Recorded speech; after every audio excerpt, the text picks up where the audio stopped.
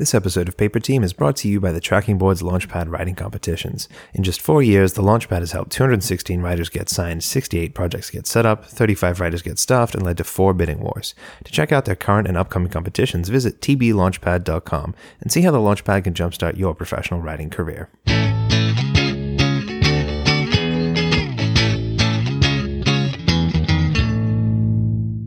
Welcome to Paper Team, a podcast about television writing and becoming a TV writer. I'm Alex Friedman, aka TV Calling. And I'm Nick Watson on Twitter at _NJWatson. And today we're going to be talking about World Building 101.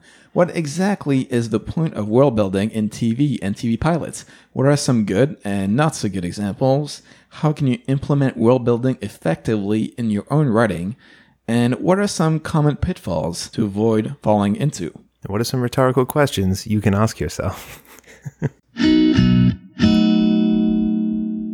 Let's jump right into it, Nick. What is the point of world building? Essentially what we're doing is creating the world or setting of original material for TV, whether that's a pilot script or a TV Bible or other kind of materials. And in that, you kind of have a spectrum of choices between our world, which is exactly as it is now, or perhaps true to life history, to a familiar but heightened or changed reality, all the way to 100% unique, unfamiliar world, something like Star Trek or Game of Thrones. But the point of building out your unique world for this show is a number of things. You can be giving depth to your material and your content and your characters and your story. It also helps it stand out from other shows. It kind of tells the audience why this story is being told, why it's important that it's taking place here and now. And it gives you kind of a place where your story fits in a larger sense and helps you make that narrative really much more three-dimensional. Just to jump on that real quick, Game of Thrones is a great example of that, where you have this insane mythology about Westeros in this world, but the reason why we're there now is because we're following the Starks, right? That's the first season really, is to see why here right now. That's kind of a big question for any story, any show, any movie, what have you. So having the world building enhance that is the primary reason for why it exists. Now, I will say this, you cannot overstate how important world building is, however subtle or minute it can be. If you think about it, every single TV show, movie, or book has to do some kind of world building at some point. As an audience member, you go into a show cold. I mean, maybe you've read a log line or you've seen some trailers, but by and large, you're watching something new because you do not know how it's going to turn out, right? That's why you're watching entertainment. So the job of a TV pilot, for example, is by definition world building. It's about introducing you, the audience or the reader, to brand new characters and brand new stories, all set in some kind of brand new world.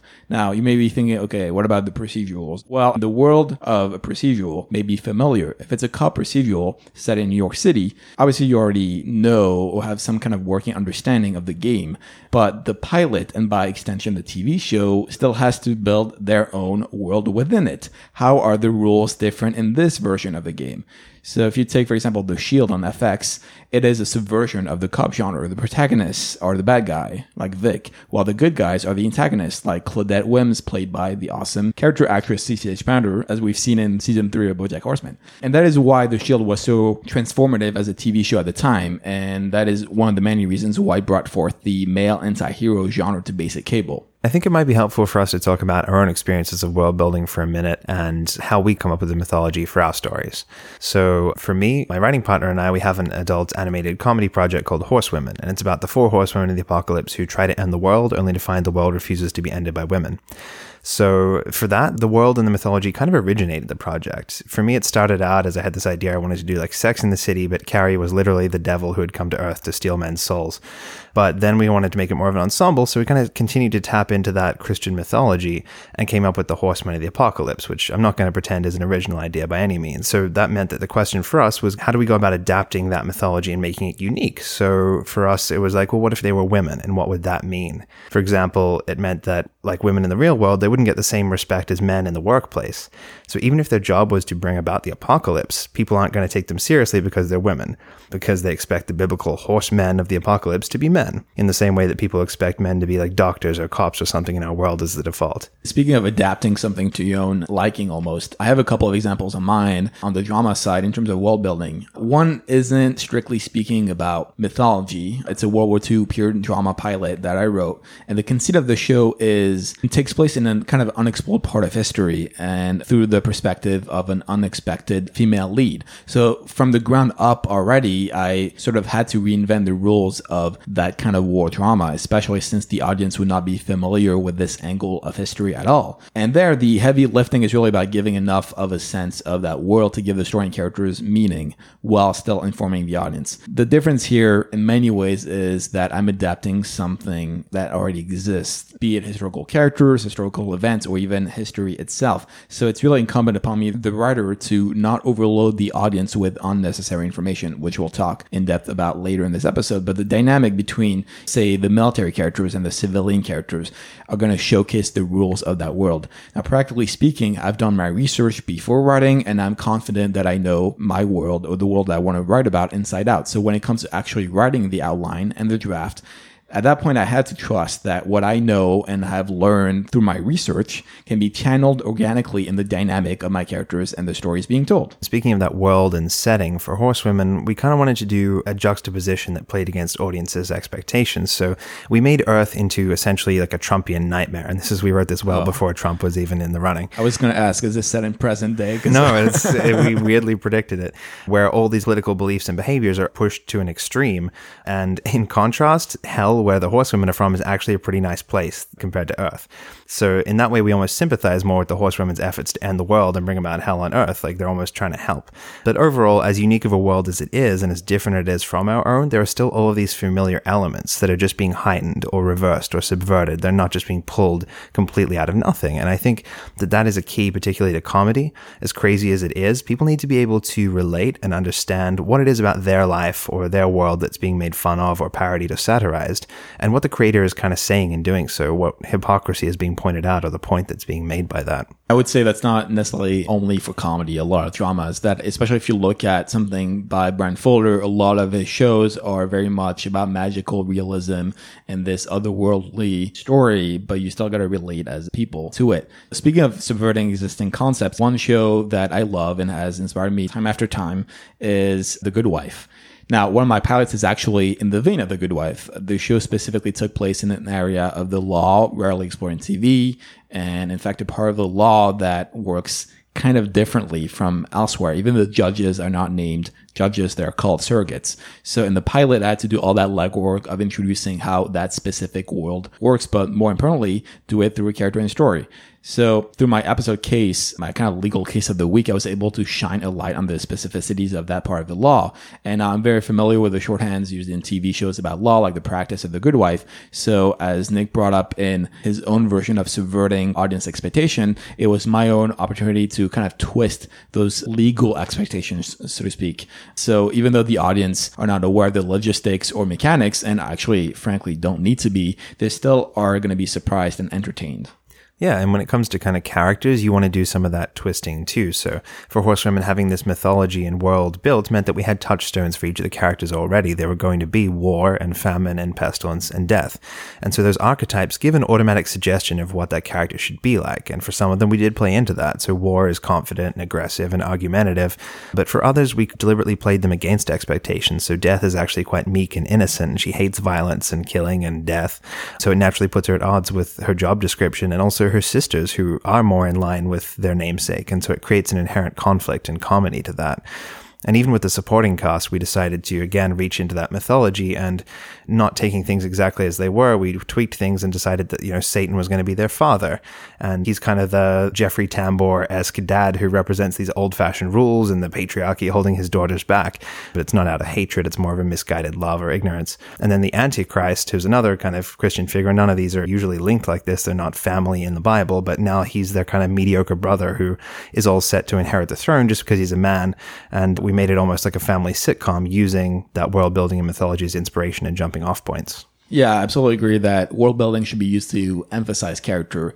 And just to jump back again on my own example of the World War II period peace drama, I think on my end, it was more about deconstructing the myth, because a lot of the historical characters that are in play, they have their own mythology and lore in the largest sense. It's a period of history that hasn't been really explored on a narrative level or in movies or fiction. However, historically, it's already seen as almost like a positive element of history. So by and large, in my pilot and my show, my job in building that world is to kind of either explain or deconstruct the mystique surrounding these people. Why are they so revered or feared or adored? Once again, it's about building the world to offer the opportunity for the characters to respond to it. And in the process, we, the audience, can learn who they are. Let's get practical for a minute and talk about the tools that we have at our disposal for world building and how we can effectively implement that in our script. I think the first big thing about implementing world building in your writing is that you need to ground it in your story. That's the intrinsic purpose of world building, right? It's to explain things to the audience, be it through story or character. So there are multiple ways of grounding the work in a believable reality. And let's talk about a few of them. Firstly, as we mentioned before, there are these audience expectations in place. As a rule, the audience is going to assume by default that the world depicted on screen is the same as ours in every way unless you provide evidence otherwise, which is the entire point of world building. Then you can either let them believe that this is the same world as we're used to until one key thing changes as a surprise or a reveal, and they're like, whoa, there's aliens walking among us or something. Whoa. Or you can immediately dissuade them of that belief from your first scene by establishing advanced technology or the presence of magic or an alternate history in place. I think a really useful tool when you're starting out world building your world is to use historical or mythological shorthands. I think, as Nick brought up, you got to bank on audience expectations as almost a shorthand. You can spring off of an existing conceit or world to either subvert or add to it, but just don't lay it as it is. A good example of that is Battlestar Galactica, which kind of used Greek and Roman mythologies to bring a level of depth to its story and meaning to its plot and characters. You can also use, again, historical shorthands. Man in the High Castle is a great example of that. But even on a broader level, something like the Civil War, if you look at Firefly, even though you may think it's kind of crazy sci-fi show, space opera, what have you, or Western in space, it still has a lot of those American history components built into its story.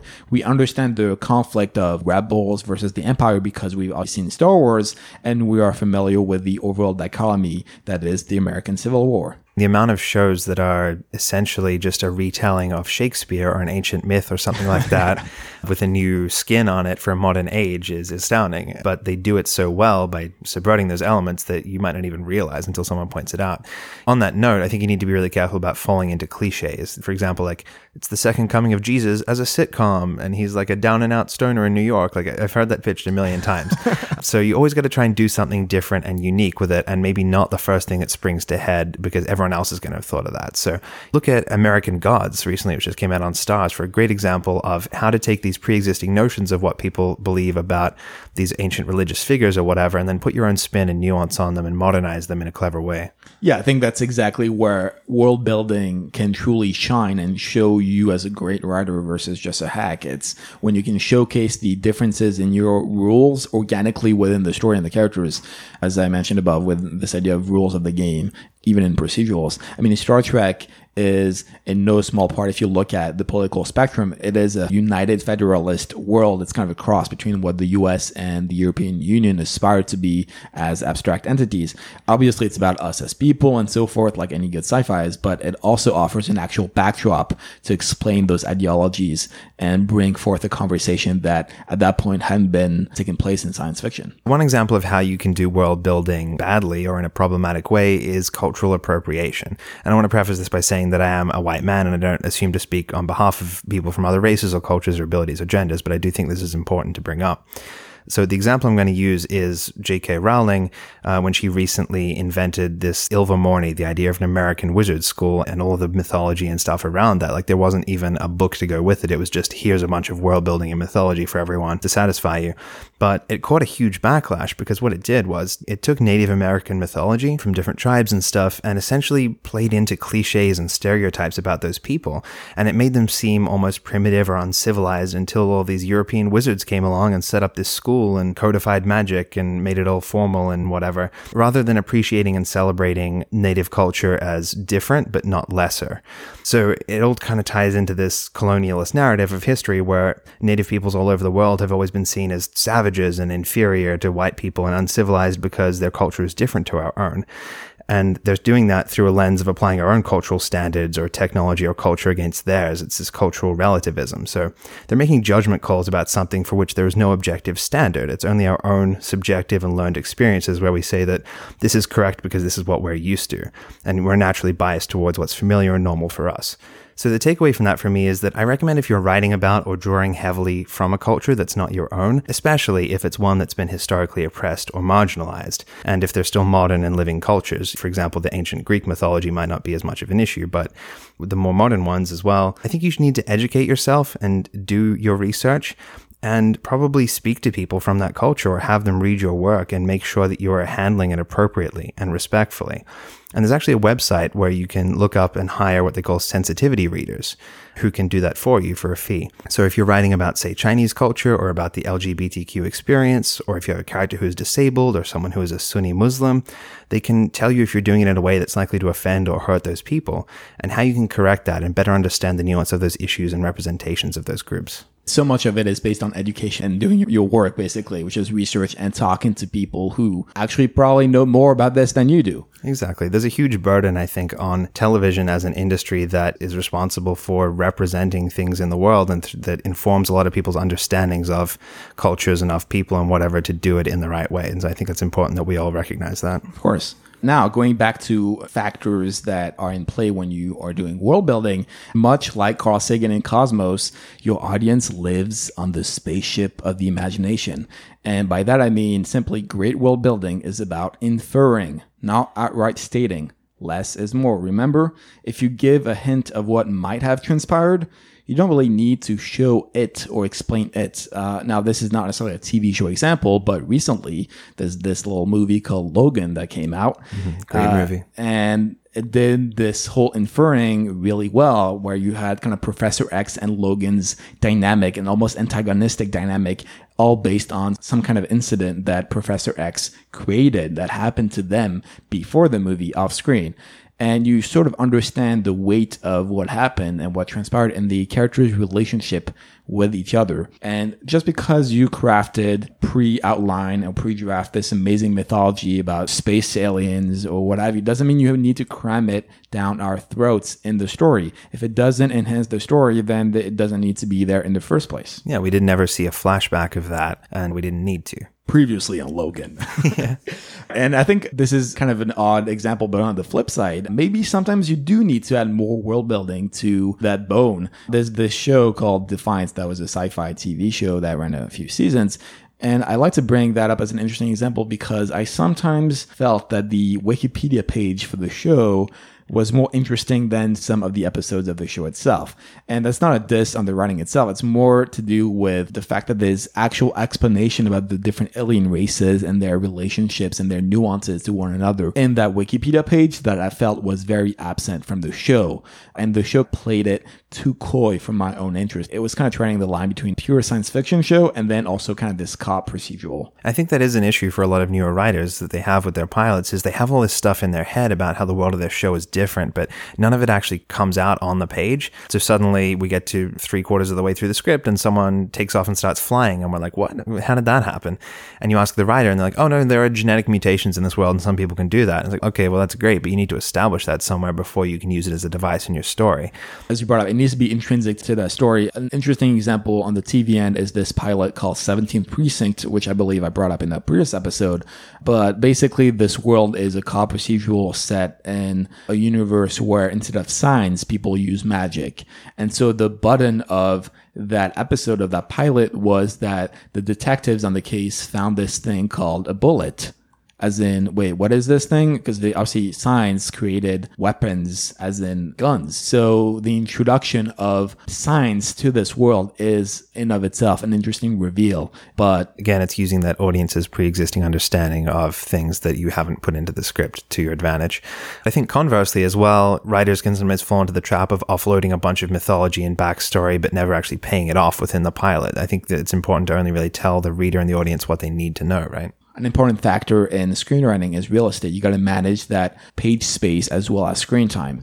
And good world building is there for exposition. It's either for you so you can understand the characters better as a writer as you create that story, or for the audience so they understand it better. Now, since real estate is such an important factor in screenwriting, for me, powerful world building is about efficient world building. You don't have the luxury to waste page space or screen time with pointless explanations of the world. A good example or bad example is sometimes you have a lot of chyrons on the screen that are basically there for info dump, are basically there to explain the mythology of in the year 2300, this thing happened and blah, blah, blah, blah, blah. And maybe there's ways in your story, organically in your characters, to showcase that without having some kind of narrator or some kind of on-screen prompt that explains to the audience what's going on here. And what I mean by efficient world building is that you don't want to intrude on the story itself. You want it to espouse it and add to it. Ultimately, the world building is there to service your characters and your story, not the other way around. So let's just cover some miscellaneous frequently asked questions or do's and don'ts of world building. What are maybe some traps you can fall into? The big one is you may use world building as a reason not to write or some kind of excuse to divert from your story. Much like research, you do get bogged down occasionally in details. Maybe it's a reason for procrastination, I don't know. But don't just create and invent worlds for no reason. Make whatever you create mean something in your story. Maybe it's a one-off event that has a huge impact on the character's past. Again, to bring up Firefly, you've got the Unification War and the Battle of Serenity Valley. Maybe it's a physical item that has been passed from generation to generation, like the Stark Sword in Game of Thrones. If you look at Harry Potter or Game of Thrones, we love those worlds precisely for their in-depth mythologies, but that's not why they're so successful in the first place. They're successful because we follow within them characters we care about. The Westeros houses or the Hogwarts houses are there to heighten and contrast our characters to one another. They're not just there for window dressing. Exactly. I think that almost everything you do in the way of building a world or a setting, even in creating your supporting characters and crafting the events of the plot, it should all tie into and directly affect or interact with your characters and their journey or their conflict, and also the theme of your show. You don't just have a high-tech sci-fi world because it looks cool. You're doing it because you're trying to explore themes of humanity and what it means to be human when you can replace every part of your body with a robotic limb or a computer chip, like the Fox show Almost Human. Or you have a dystopian world where women are oppressed and subjugated because it speaks to something that's happening in our own world and something that we need to realize, and where what we're currently doing could lead, for example, in The Handmaid's Tale on Hulu. So you're just choosing the best colors on your palette and the best brushes to paint the most effective picture you can. You don't just pick things at random and hope it turns out cool. For sure. And I think another questionable decision is using world building as a crutch for good storytelling. Now, this is a larger point that goes beyond just TV pilots, but I think a lot of big shows at the moment have, at least for me, kind of the issue of spending an entire season to set up the basic premise of the show. I mean, I can cite Westworld, The Expanse, even Game of Thrones. I love the first season of Game of Thrones, but ultimately the first season was just there to kill Ned Stark and set in motions the Game of Thrones, really. So really what they're doing is just spending the whole season to get you inside that world and exposit the characters and the rules of the game. I mean, Westworld, spoiler alert, it takes an entire season for the robots to rebel. I keep bringing up the example of Jurassic Park for Westworld in my life because both stories were written by the same writer originally. So imagine a Jurassic Park TV show where a whole season took place before the fence came down and the T-Rex came out. That's basically what Westworld, the first season, was about. It took a whole season. Now, I'm not saying it's a good or bad thing all of the time, but sometimes as a viewer, I think as a writer, we take for granted that people are going to be watching our content, assuming it gets picked up. And I think that's a big danger now with peak TV. There are a lot of creators and institutions and companies and whatever that have the ability to do that because they've already proven themselves. And they're like, hey, I want to do this show. And they'll basically let them have free reign with it and do whatever they want. And people are going to watch it because it looks great. And we're confident that they're taking us somewhere, that they're going to tell us a good story eventually. But as a newer writer, you don't have that benefit of the doubt. People are going to want to see something happening in your pilot script and not just all be set up in exposition. So maybe once you get to the level of J.J. Abrams, you can do that however you like. But right now, it's important to hone in on things and play by the rules a little bit more right now. The examples that I just mentioned are all kind of adaptation of something, The Expanse and Game of Thrones are obviously books. Westworld is a movie, even though they kind of created their own mythology behind it. When you're writing a pilot, usually you're not going to be adapting something. So I think it's incumbent upon you to bring up the world building and the backdrop of your story rather than just waste time treading water until it gets to the plot. Yeah, those people were able to go into a studio or a network with pre-existing IP and go, here's a book that millions of people have bought and then everyone loves, and I'm an established TV writer and creator, and you know that I can do this. Please give me the money and I'll go make the show. Again, as a newer writer, you don't have that, so you need to be thinking about it in a different way. So another example, I think, of something that writers can do wrong with world building is trying to put all of your world building onto the page. Everyone doesn't need to know every single piece of your backstory and world history if it's not relevant to the show in that moment. I think it's okay if just you as the writer know that, and it informs how you write the characters and the plot. Don't think, oh, I've done all this work and no one's going to appreciate it. It is still going to help you better understand your characters and your world and your situations. And especially that kind of historical world building exposition can be some of the clunkiest stuff to drop in, especially in dialogue too. As everyone in that world already inherently knows that, and there's usually no good reason for it to come up. No one on Earth is ever standing around and feels a need to bring up how many days we have in a year, or that we only have one sun or something. Yeah. Wait, Nick, what day is today? Ooh, it is this day of the year. Yeah. Yes, ever since the revolution happened, I would like... Are we living in some kind of civil war drama? Is that what's happening? Yeah, I mean, I completely agree that it's kind of wasted space. Again, it goes back to being efficient and being there, world building needing to be there for the characters and for the story, not for the audience, right? The audience maybe needs to know X or Y elements, but if it doesn't impact the story or the characters, they actually don't need to know that information. And a lot of shows that go on for several seasons, they do fall into the trap of having this special episode that's kind of set in the past. That's almost like a flashback episode. And they may be entertaining as sort of standalone episodes, but they're always there to fill some kind of expository gap just for the audience. When you have episodes set in the past, by definition, they're just there for exposition, as in they don't have any impact or relevance to present storyline. An interesting example is the Battlestar Galactica third season episode that is entirely there to explain what happened during the occupation of the Cylons on New Caprica.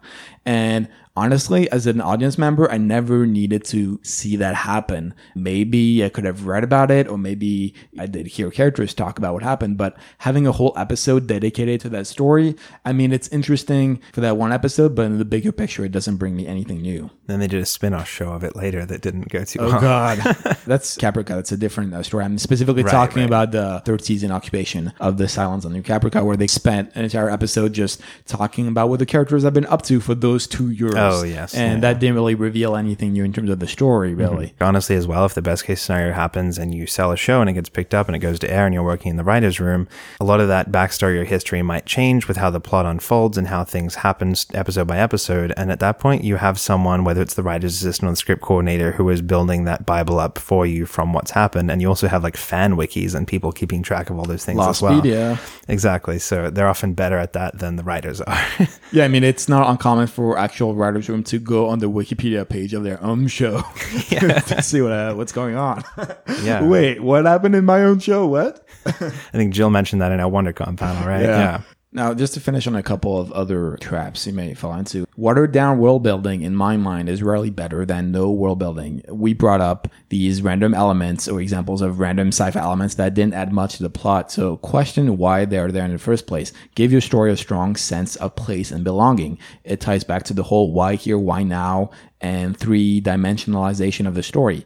But once again, it doesn't mean you need to front load the backstory world. Don't invent a whole alien language for your pilot if there are only going to be like 3 sentences that are going to be spoken in it, when all you could do is just specify in the prose, in parentheses, set in Dothrakian.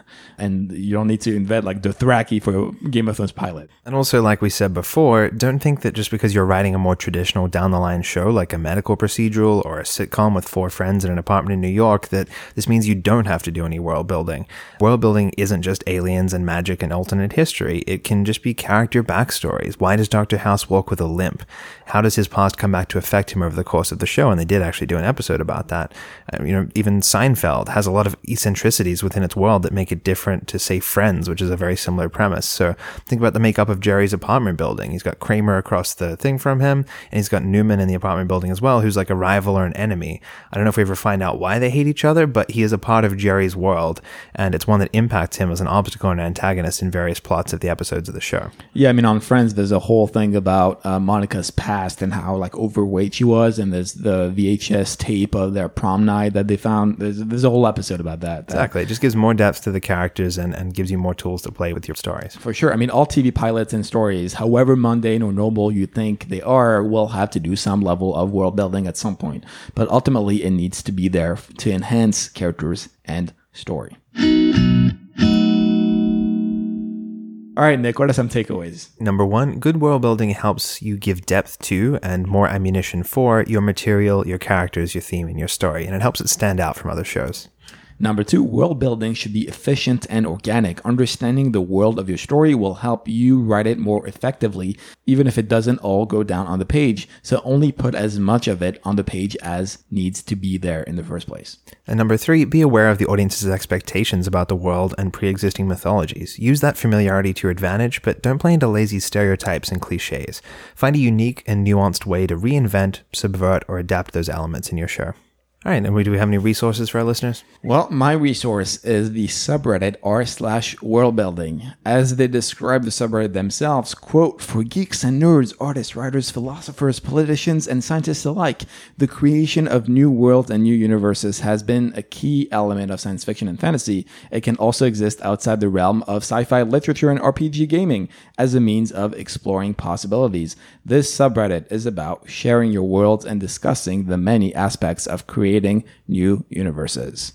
Sounds fun. And my resource is going to be a link to what I was talking about before with the sensitivity readers. There's a website called writeinthemargins.org, and they have a big Excel spreadsheet of readers that cover different topics and groups and that sort of thing who you may want to have your pilot read by to make sure that it's sensitive to those needs. We'll give you that in the show notes. All right. And on that note, we would like to thank you listeners for investing time listening to us discuss world building. You can get all the show notes for this episode at paperteam.co/44. Yeah, and if you'd like to leave us some reviews, please do. You can do that at paperteam.co/iTunes. When you do leave us reviews, that helps us get more listeners and build our Paper Team community. In fact, do that right now. Well, we're going to take a short break right now. Just kidding. We'll wait. And once again, we'd like to thank our sponsor, the Tracking Board's Launchpad Writing Competitions. Our listeners can save $15 off their next purchase. Just use the code PAPERTEAM, all capitals, all one word at the checkout to receive your discount. And you can learn more about all of the Launchpad's current and upcoming writing competitions by visiting tblaunchpad.com. And as always, I'm on Twitter at TVCalling. I'm at _NJ Watson. If you have any thoughts, feedback, opinion, ideas for future episodes, or questions, you can send them all to ask@paperteam.co. And next week, well, we are actually going to take a break for Memorial Day. So we will see you on Monday, June 5th, with an episode about writing TV stunt specs with a guest, Billy Domino, who wrote the infamous Seinfeld 9/11 stunt spec. Yeah, it's going to be a fun one. We'll see you then.